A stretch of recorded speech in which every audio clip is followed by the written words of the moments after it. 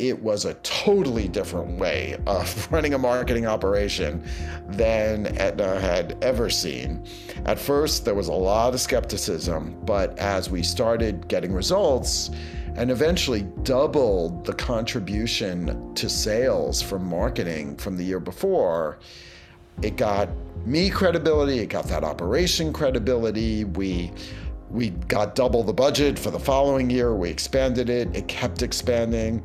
And eventually we took the concept of agile marketing into 4 different areas of Aetna. It's time! Work, play, evolve! I want to connect the listeners to the best of the best.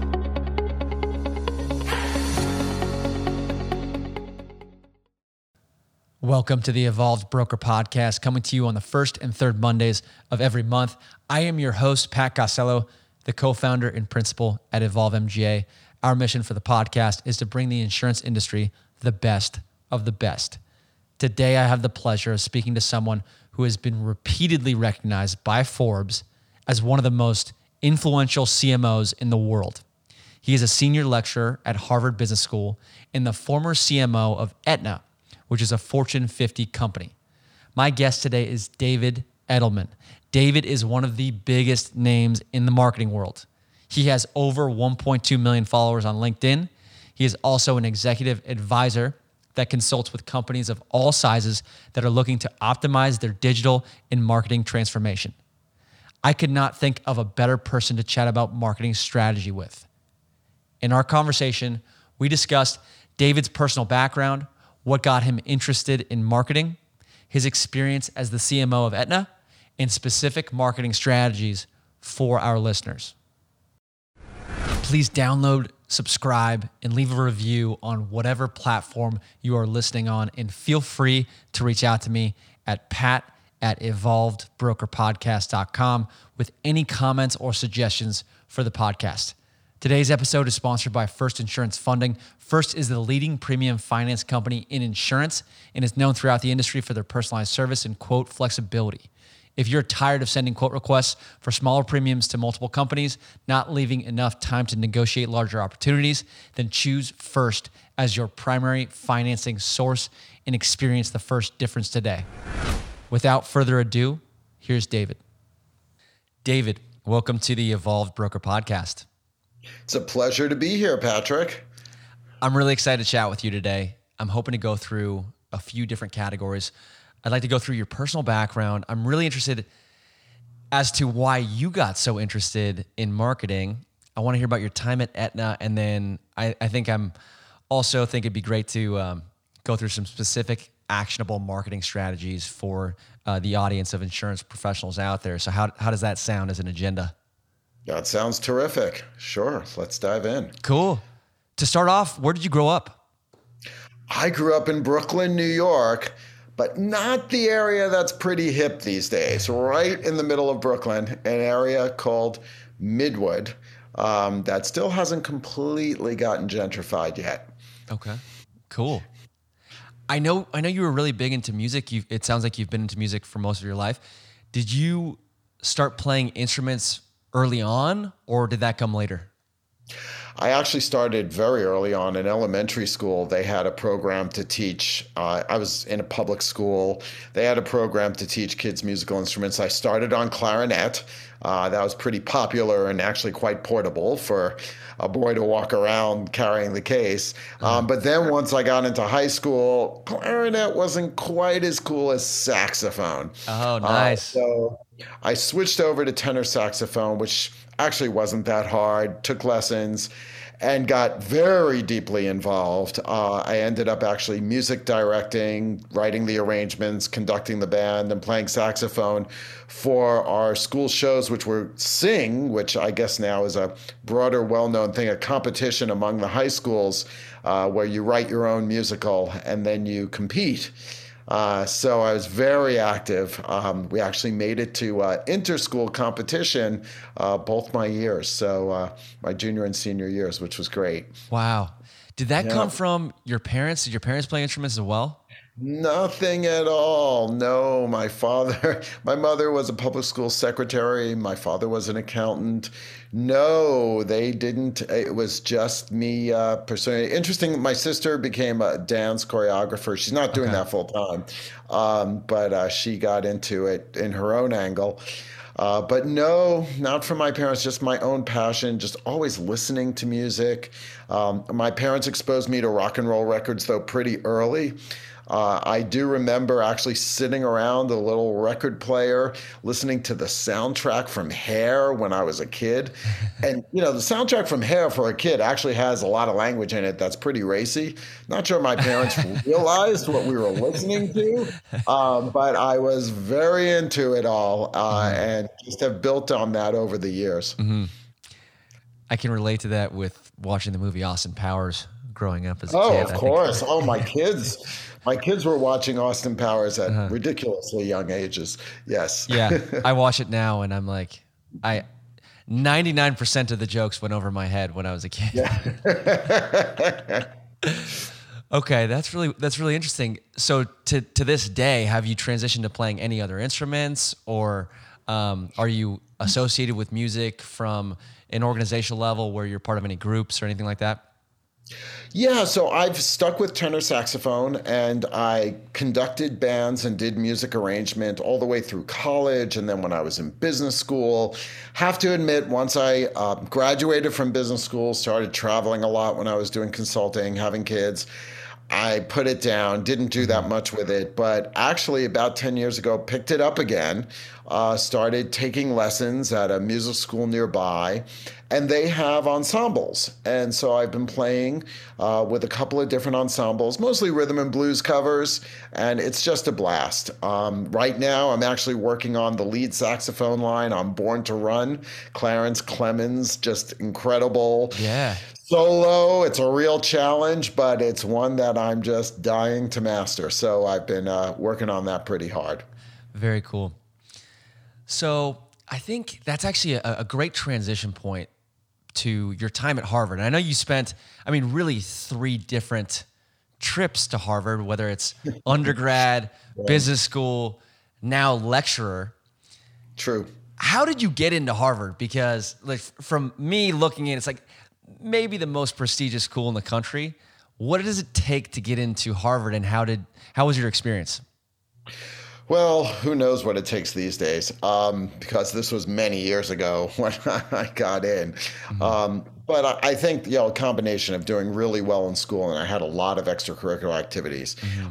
Frankly, my activity in music was a big part of it. I actually sent in with my application a recording of me playing Ornithology by Charlie Parker, and saying that, I can play saxophone and be in the jazz band at Harvard, and just showing my musical side as well. And then I did some other extracurricular activities, including I was one of the editors of the high school newspaper, and just, really did well in school. So it was a combination of all of the above that got me in. Undergraduate, it was a life-changing experience, totally. Coming out of Brooklyn, learning a lot about the world, the rest of the country. I barely knew geography, at all. It wasn't something we had been taught. Like where was Chicago? I didn't even know. Met kids from Chicago. It wasn't exact. I knew it was a big city. Didn't exactly know where it was. So it was just life changing. So I was just really indebted to getting in there. And then, I got in again for business school. I spent a couple of years starting as a consultant at Booz Allen Hamilton in New York after my undergraduate years. Did really well and applied to business school and got in to HBS, another tremendous experience. And there really got hooked on marketing. So that's where it started, because my next question was, transition. sorry to interrupt, but that's where my next question was going to be. What sparked your interest in marketing, and what time did it happen? Yeah, so I got interested in marketing in business school. In my first year business school, everybody at Harvard must take Introduction to Marketing, which actually is what I am teaching now as well. So I took it with one of the legendary professors at the business school, Stephen Grazer. He has just recently retired after a long career. And I just love the fact that marketing combined both the right brain and the left brain. It had a lot of creativity. And frankly, music, there's a lot of parallels to music, by the way. There's the math side as well as a lot of analysis, trying to understand market sizing, cost of acquisition, many different kinds of pricing and all of that. But there's creativity and there's understanding human emotion and connecting with that emotion, understanding how brands mean something to people. And if they don't, well, then you don't have much of a brand. So it really connected with me in terms of the way I thought from both sides of the brain. It also wasn't about just manipulating numbers like finance. I found was a lot of just chasing money and manipulating. And it wasn't about cost cutting. It was about growth. It was about building things. It was about connecting to people. And that was really alluring. And Harvard Business School, you do cases, so you're learning about companies where there's a protagonist who faces a situation with tough questions. And I just found those kinds of questions to be incredibly interesting and the kinds of questions I would want to deal with. I mean, everything ranging from I remember my very first case was Fieldcrest blankets and linens, where they were in higher end department stores, but the lower end chains at the time, Kmart, Target, Walmart, were starting to grow. And the question was, should they sell through those retailers? And how do you think about the effect on the brand, pricing? Should they create a new line? All of that, which is really interesting. It gets into the heart of strategy as well as marketing. And so I found those kinds of questions very alluring. Okay. So your interest really was sparked while you're at Harvard Business School. Can you walk me through your career leading up to becoming the CMO of Aetna? Yeah, sure. So after I graduated from business school, I had loved my experience in consulting at Booz Allen Hamilton, but I really wanted to be in Boston, actually, and my fiance at the time, who was from Maine, really didn't want to live in New York, and I didn't want to think about raising a family, and New York's kind of tough for that. Boston was really appealing. Booz didn't have an office in Boston. So I also wanted a place where they would let me focus a bit more in marketing and where my interests were. And so I landed a consultant slot at the Boston Consulting Group, where I stayed for 13 years. And very early on at BCG, within the first 3 years, I had done 3 pretty major projects where it was about the intersection of marketing with new capabilities in information technology. And this was before the internet, guys. So, this was in the late 80s, where databases were just becoming available. And you can use those databases to think about segmentation, new forms of customer service, use them for direct marketing, which at the time was really direct mail and telemarketing. And I started to do more research into the technologies involved and where it was going, and eventually came up with the concept that we called segment of one marketing. I cannot take credit for the name. That was a senior partner who's long gone, who came up with that, but it was my baby. I wrote articles on it, I did speeches on it, and got clients interested in work and helped them think about how to take advantage of these new marketing capabilities. One example was Time Magazine Group had a new capability to do selective binding, the ability to put different pages in different people's magazines for not much incremental variable cost. So that unlocked a whole new capability for advertising that can be targeted to an individual. They also added inkjet capabilities where they could personalize things, like have an application for something already in the magazine, already printed for you. So all you had to do was tear it out and send it. And so we worked with them on how to package that offering for advertisers, think about their own database capabilities that they'd have to build. And then more and more of those kinds of projects started popping up until the big breakthrough, which was around 90, 91, was the internet, of course. And I did a project for AT&T before AT&T was what it was now. It was just a long distance company then, after the Bell spinoff. And they asked us, what's the internet going to do to our business? And the answer was, it isn't pretty. The internet was going to take all of the very profitable fax traffic that they had, especially overseas fax traffic to Asia, and just wipe it out, because that can all go through email. And as the internet became the way communications happened, and you can get into some technology geeky things about packet switching versus circuit switching, it would really destroy the profit halo that AT&T had. So that led them to diversify. They went into cable TV, they went into cellular, they eventually transformed the whole company. They ended up getting bought by Southwest Bell and moved to Dallas and became the AT&T we know now. But that whole start with the internet, made me realize there was huge change coming. And so I helped BCG build the e-commerce practice that still exists today there. I stayed until 99 at BCG. Then I joined a team that was building a new digital agency, which became Digitas. Wanted to get my hands dirtier, really get to the rock face of what it takes to build websites, launch campaigns, understand digital media in a much more detailed, quantitative sense. That was an amazing run at Digitas because we went way up at the beginning. 9/11 happened. That was really tough. We had to lay off a third of our people. And then we grew again and eventually got bought by Publicis, the big ad agency holding company. At that point, figured it was time to move on, and had an opportunity to build a digital marketing strategy practice for McKinsey.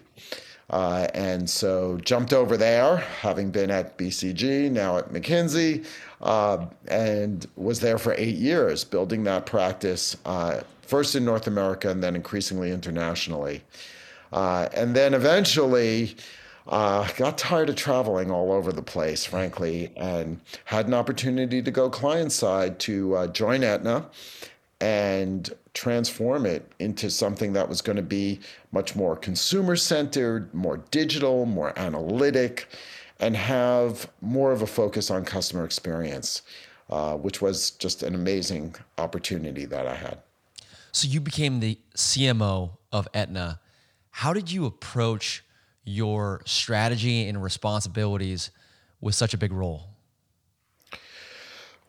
I had to be very careful because this was a company that was 160 years old. I was the first chief marketing officer they had. Marketing had been a much more junior function under sales, broken up by the divisions. So with me coming in, we centralized marketing. The goal that Mark Bertolini, the CEO at the time, had was to really elevate marketing to be one of, not the only, of course, but one of the strategic drivers in the company. But I had to get credibility, had to help people really understand what the art of the possible really was. They didn't have marketing like that before. They didn't understand what could be done. And so very quickly, I needed to get a demonstration project that could get wins on the board, that could show what's possible. And I joined just as open enrollment for Medicare was getting started. And Medicare is a very competitive business. Medicare Advantage is where private insurers offer Medicare to seniors and take on the risk of managing those senior accounts. They take on the risk from a cost perspective, but they also get compensated for quality scores by the government as well. So it's got both the cost and the health impact side, but it's very competitive. And I looked at the marketing plans that were getting set and I said, they were all set and lined up, and this was our plan. I said, how do we know this is going to work? Medicare changes every year. We're entering new markets. There's new competitors. And so I reorganized the whole thing into an agile marketing operation where we got everybody involved in touching marketing at that time, physically together in a war room, including our agencies, where we were going to constantly test and learn, test and learn, test and learn in 2-week cycles. Get new things out there, try them, see if things are working, double down the money. If things are not, try new things, move those budgets around for search. We were doing direct response TV. We were putting stuff up in social. Even which telemarketers who were working for us were doing well and were hot, we'd feed them more. We had stand-ups every single day at 11 o'clock. And it was a totally different way of running a marketing operation than Aetna had ever seen. At first, there was a lot of skepticism, but as we started getting results and eventually doubled the contribution to sales from marketing from the year before, it got me credibility, it got that operation credibility. We got double the budget for the following year. We expanded it. It kept expanding. And eventually we took the concept of agile marketing into 4 different areas of Aetna, including marketing to get people to do healthier things for themselves. If we can get you to do healthier things, first of all, you're healthier. You as a member would save money and Aetna would save money. Mm-hmm. So if you're over 50 and we get you to get your colonoscopy, that's a good thing. Get your flu shot, stay on your meds, get your levels checked if you're a diabetic. All of those things were win-win-wins if we can get people to do them. Mm-hmm. But we didn't know how to get people to do them. So we had to try things. So it was constant test and learn, test and learn, test and learn. And we called that our behavior change pods. And those got scaled too. And now there's at least 6 or 7 pod operations across Aetna and now CVS, who bought Aetna as well. That is fascinating. So that agile marketing, would you consider that almost like that research and development or trial and error group that's kind of cohesive across the company or with like the major stakeholders that are somehow involved in marketing? Is that how you describe that agile marketing strategy? Yeah, I think the concept is you're trying to get a much more dynamic way of putting things in market, seeing how they work, and then adjusting budgets or adjusting content accordingly. So you got to constantly be innovating, trying new content, new ways of connecting with people, looking at things from a bit more of a deliberate testing way, more segmented, more personalized. And then I'm sorry about the background noise okay. there. No worries.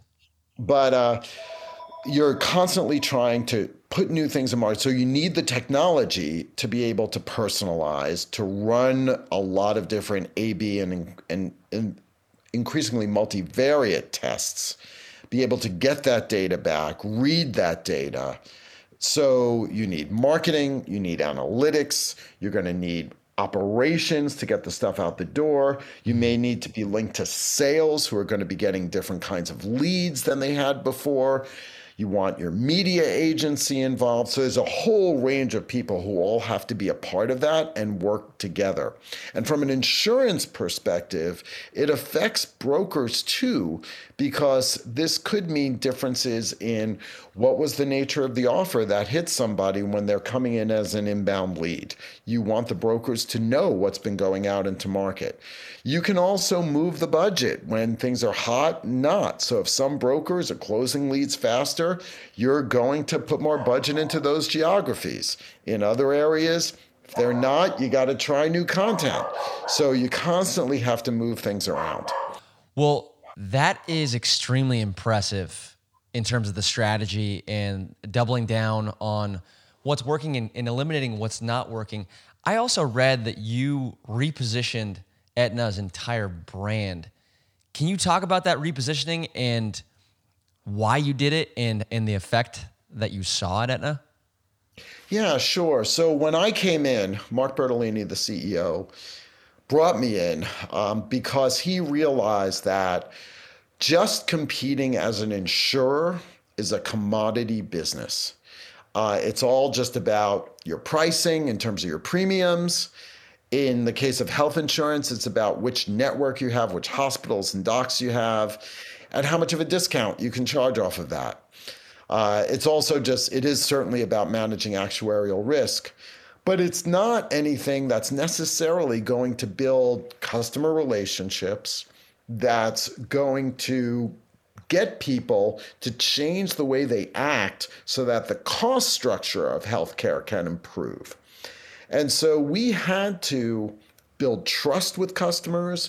We wanted to show that we cared about health outcomes.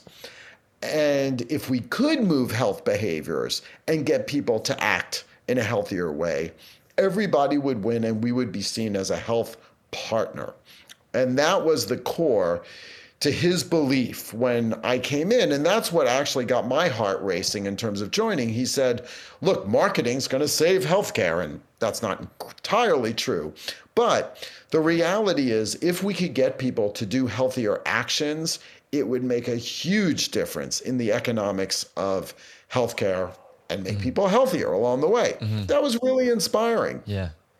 And so we changed the brand image of Aetna from just being there for you to being much more of a health partner. And our slogan was, you don't join us, we join you. So it's about joining the member and helping them achieve their health goals. Was that the tagline? Yes. Okay, cool. That was the tagline. You don't join us, we join you.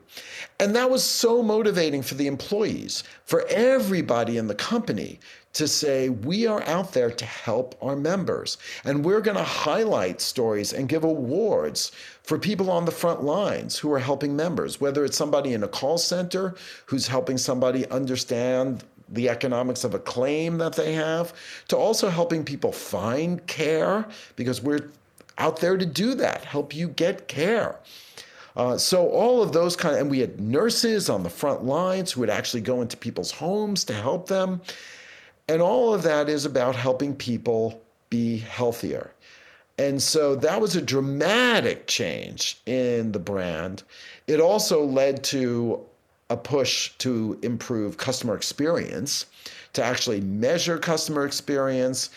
And eventually, when Karen Lynch became president of Aetna, compensate executives based on customer experience, 20% of bonuses moving towards customer experience metrics. So it was a huge pivot, and that is certainly continuing now that Aetna is part of CVS. I can see how that would be inspiring both internally and externally.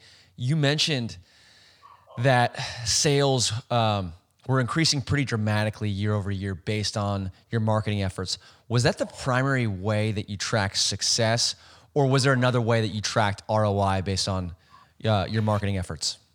Yeah, there's different parts to the business in healthcare. I mean, one is sales, especially in Medicare, which is a direct-to-consumer business. So yes, sales and sales growth was absolutely critical. In some cases, we also sold ancillary products to expand an existing relationship. So selling in dental, selling in vision, to expand a relationship. But then also, as I mentioned earlier, we did health actions, health behavior marketing. And so that's different. That's not sales. That's getting people to do actions that will either lower their costs and therefore lower our costs, or improve quality so that we get better recognition in quality scores from the government for our government-funded programs. And that drives something called STARS ratings, where the government gives your plan a certain number of stars, going up to 5 stars, and also compensates you more for an increasing number of stars. Plus, you can market the fact that you're a 5-star plan if you've got that many stars. And when I left Aetna, we had the most the largest geographical footprint of 4+ star Medicare programs in the country. And a lot of that having to do with a big push on quality, customer experience, and a lot of different dimensions. And marketing certainly was a key part of that as well. That's amazing. I really appreciate you sharing your experience, because I think there's so few people that have been at that top level CMO job for a Fortune 50 company. So just really interesting to hear your thoughts on your strategy and your focus there. And I'd love to transition to some specific marketing strategy and techniques that you teach now as a Harvard Business School lecturer. And to start off super generally, I think I wanted to ask this question because I wanted to see if you had a unique answer to this, but do you have a way that you define the word marketing? Marketing is about getting connected with a customer base to drive behavior change and affinity for your product. That's what it is. And that if that behavior change doesn't necessarily drive an affinity for the product, you're probably spending a lot of money on promotions that isn't going to last very long. So it's both. It's to drive behavior change and affinity for the product. I really like that definition. Most insurance businesses that I run into that are, small to mid-sized businesses, it's very evident that they are not focusing on marketing. And if let's just say there's an insurance agency out there that hasn't been focused on it but wants to heavily invest in their marketing department, is there a place that you think that they should start? Well, if you're an agency, so much of the way you compete is local. You probably have some combination of an online presence, but you're also relying a lot on referrals. You're relying on people finding you physically, talking to you over the phone, building your network of relationships from everything from salespeople to brokers and all of that across the board. I think one of the main things that you have to do is make it clear you're easy to do business with.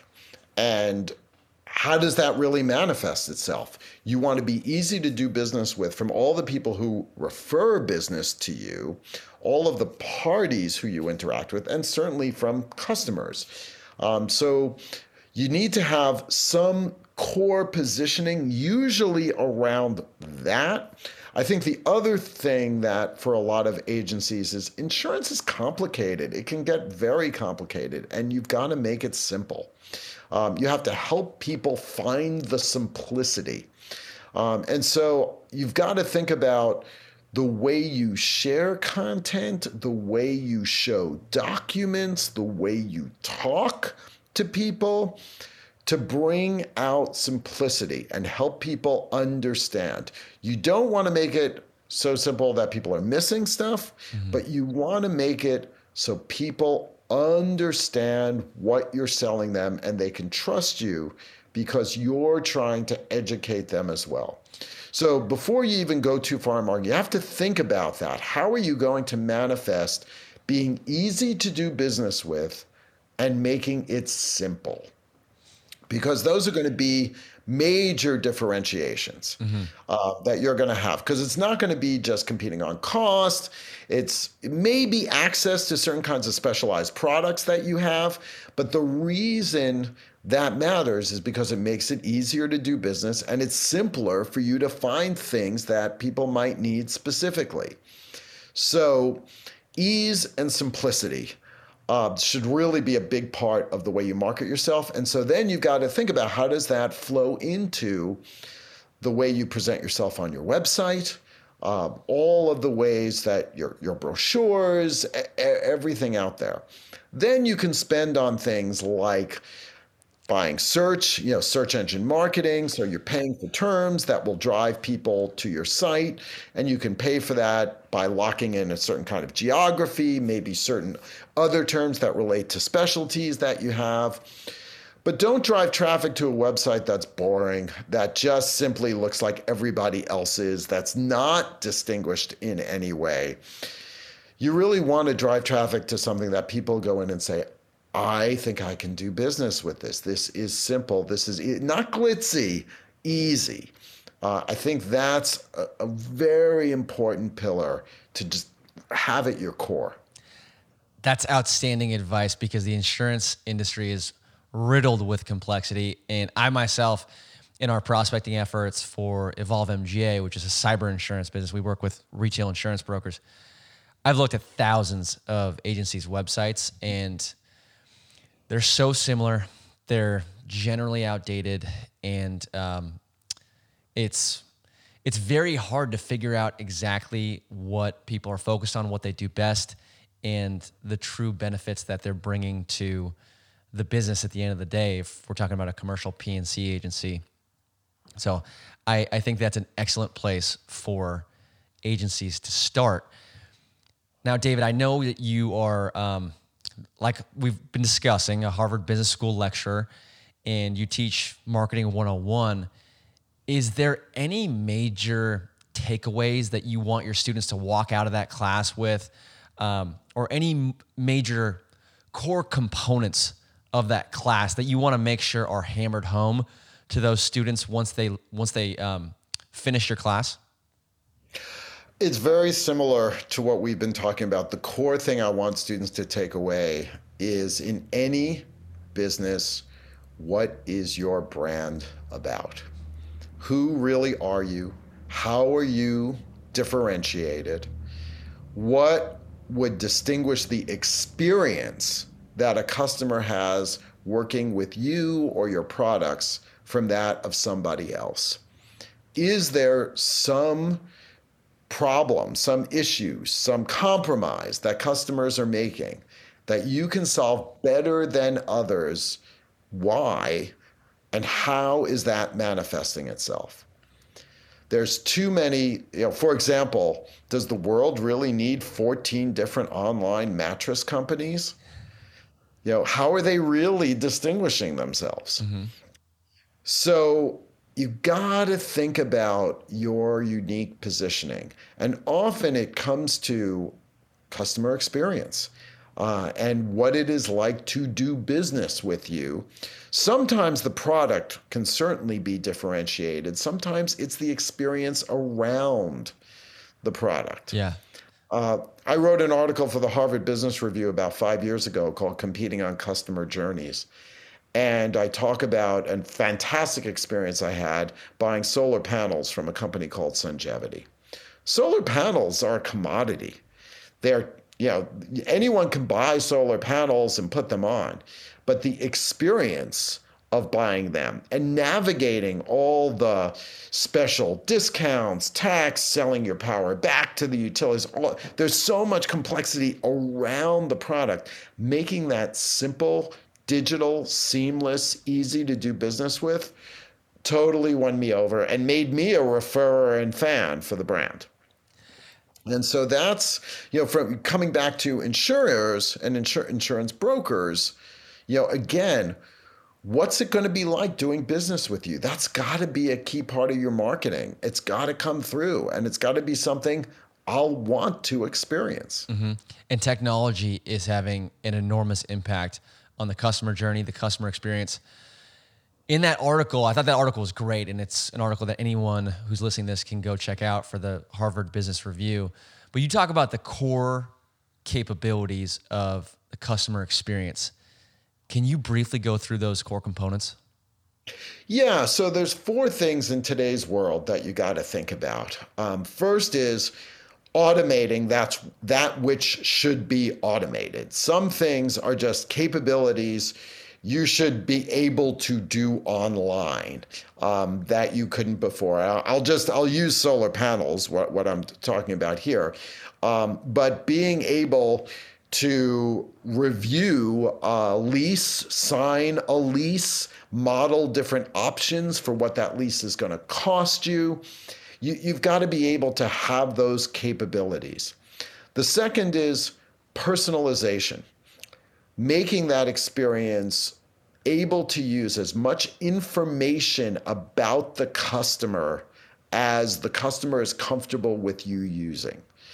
And the more proactive that can be, the better.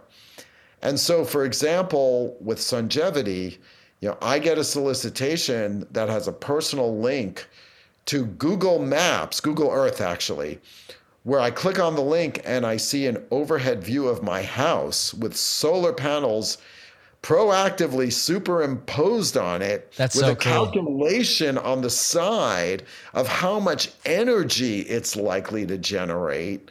And based on the square footage of my house, which they got from Zillow, what percent of my energy needs solar would cover. That's personalization. That's amazing. And that's really powerful. And using that constantly through the experience, because the more information you can use that people are comfortable with, the easier the experience. Then the third is you got to be contextually relevant in the moment. So, for example, after seeing that Google Earth and seeing all that, I click to talk to a rep. And that rep has all the information about me right there. They know where I am in the buying process. They know what I've seen. They know the information that's been given to me. And so I don't have to go through that all over again. They can just take me to the next step. Think about that in an insurance process. When you're signing up a customer, everything should be constantly moving forward where all the information is there, ready, known, and able to be used.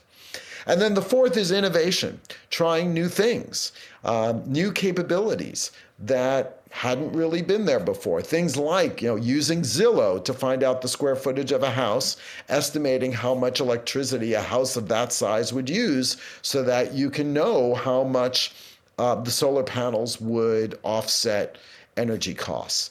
And different kinds of things. And eventually Sungevity didn't just send solicitations, they actually had people with iPads in Home Depot or Lowe's where you could just talk to somebody and right there on their iPad, they could pull up the information about your home if you were interested in solar panels. And so constantly innovating the journeys, testing and learning, coming back to the agile that I had before. So automation, personalization, contextual relevance, and innovation are the four things you got to think about when designing customer experiences. My mind is just racing with different ideas of how we could optimize our own customer experience with Evolve MGA. I'm sure a lot of people listening are thinking about different ways that they could optimize their own customer experiences. And I think that Sungevity example is awesome. I think it's so cool with how they've integrated technology. And again, I highly recommend people read your full article there because it goes through step by step of each automation, proactive personalization, contextually relevant, and innovation. 4 components that everybody should be thinking about. Now, David, if I'm building out a marketing department, based on those 4 components that we mentioned, are there specific roles that I'm looking to hire for? Because I know with something like automation, we might need to be looking at hiring some sort of developer or someone with some sort of technological expertise. Is there a way I should begin thinking about the roles that are responsible for optimizing that customer journey? Yeah, and not all of it necessarily has to be housed within marketing. Customer experience takes a village. There's a lot of different functional groups ranging from the customer service team, it could be sales, it could be IT. There could be a separate chief digital officer team from the chief marketing officer's team that work together, which is what we had. So there's a lot of different places it can be, but there are certainly certain kinds of roles. One right out of the gate is somebody who understands design thinking and experience design, who can analyze what's going through in terms of the current aspects of a customer journey, step back and say, what do customers really need to do? Coming back to the classic article from Clay Christensen, what are the jobs to be done? And how can those jobs get done in a much more streamlined, efficient, data-driven way? So you need somebody who's got that kind. You may need to get that from an outside agency, If you're small and it's hard to find, you may need to get that kind of expertise. Even big companies hire agencies to get those kinds of expertise. You need data scientists who understand what you've got in terms of data, what it can do, what needs to happen to that data to make it more usable. And they're going to be very involved in setting up tests, setting up the actual way data is used in the operations, the back-end measurement, all of that's going to be critical. There's going to be other forms of creative designers actually designing aspects of the content along the way. How do specific screens work? How do you explain certain things? How do certain forms work? Visualizations, all of that. Again, agencies can provide help on that, but you may want that internally. And then certainly, as you pointed out, you need development support. People who and probably need both an architect to design and understand from an IT perspective what systems need to be hooked together to make the data and the operations flow. And then you need people who can actually do the programming. Some of it's going to be systems integration, some of it's going to be, which is back-end programming, some of it's going to be front-end programming, the actual design of the experience flow that the consumer sees. So those will all be capabilities that you'll need. I think what helps me when I'm thinking about that process is coming up with the ideal customer experience. Like what would it be in a perfect world? And then trying to determine what roles would be needed to make it happen. Do you think that's a good way to think about it to start? Yeah, and there's two kinds of roles. There's roles in building it, there's roles in operating it. And of course, once you set it up, it's going to constantly evolve. So you do need capability to keep building and changing and doing. But you need to think about roles in terms of both along the way. And then, as you think about the ideal experience, it's important not to get caught up in the way your company is currently set up, but what would be the most seamless way to make something happen. Let me just give another good example. As I left Aetna during the middle of COVID, but at the beginning, when things were getting bad, we realized that our Medicare brokers were not going to go into people's homes to sit down across a table with them and sell Medicare with pieces of paper and showing them things. It was all going to be digital. And so they'd have to set up an appointment and do things from a video standpoint and show how things are going to look on the screen, show visualizations. And it gave us an opportunity to step back and say, okay, what would a really ideal experience be? What are the key questions people should be asked so that they know what's the right plan for them? What data should they visualize to understand different cost trade-offs? Should there be things sent to them in advance? Should we send them a video in advance that explains basic things like deductibles, copays, things like that, so that we don't have to explain them on the spot? A simple, well done, that can always be reused video that makes that easy. So you can just rethink the whole flow of that experience, which we did, and it made a big difference. Are there any significant trends that you see in the marketing world that you think the insurance industry should be aware of? No question, AI is going to change a lot of the way you figure out who to target, how you price. In fact, I have my next article for the Harvard Business Review that'll come out in February is about customer experience in the age of AI. Cool. And I definitely think we're going to see more smart capabilities managing data so that you get a lead and your ability to understand more about that lead, think about how to price it, think about possibly the best way to follow up and contact somebody based on your experience. Those are going to increasingly have AI engines behind them. The challenge, though, is AI is useless if you don't have data. And so it's going to force more parties, and insurance companies especially, in and brokers who probably haven't spent as much time really building up their data to make sure they capture data. A CRM system that really understands every point in the journey of what has happened, the whole lead flow, the whole buy flow for everyone. All of that has to be captured in terms of data so that you can understand what's the best way to move this kind of client to the next step and get a recommendation from the system how to do it. When you tried different scripts, how did they work? You got to tag that stuff. So thinking about your data as an asset that can drive that intelligence is going to be a big step forward for a lot of agencies, I'm sure. But it's something most are going to have to start paying attention to. I'm excited to check out that article. You said it comes out in February? Yes. Okay, cool. Yep. Well, David, I know we're running up on time here. And again, I just want to say thank you so much for spending some time with me and going through your journey, your personal journey, your experience with Harvard, your experience with Aetna, and some specific ways that folks in the insurance industry can start thinking about their own marketing departments and optimizing and enhancing things with technology. All great topics, and I know I'm personally excited to kind of hit the ground running and take a second look at our marketing department, see what we can do better, and see how we can integrate that with the rest of the firm. The way that we typically end our conversations on the podcast is with 5 rapid fire questions that are personal, professional. You can answer them as short or as long as you want. They're kind of fun. Oh boy. All right.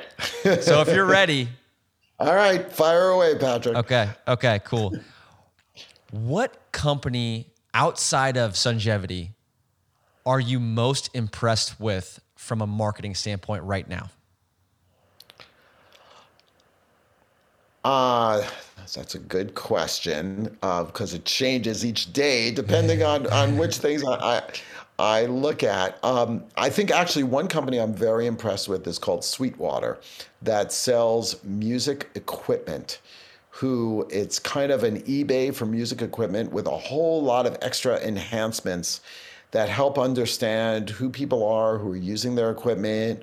And it's very smart about recommending and connecting you and helping you understand what's possible with what you're doing in music.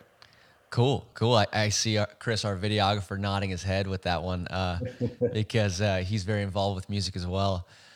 So that's a great shout. I'll have to check out that company. The next question falls in line with that music category.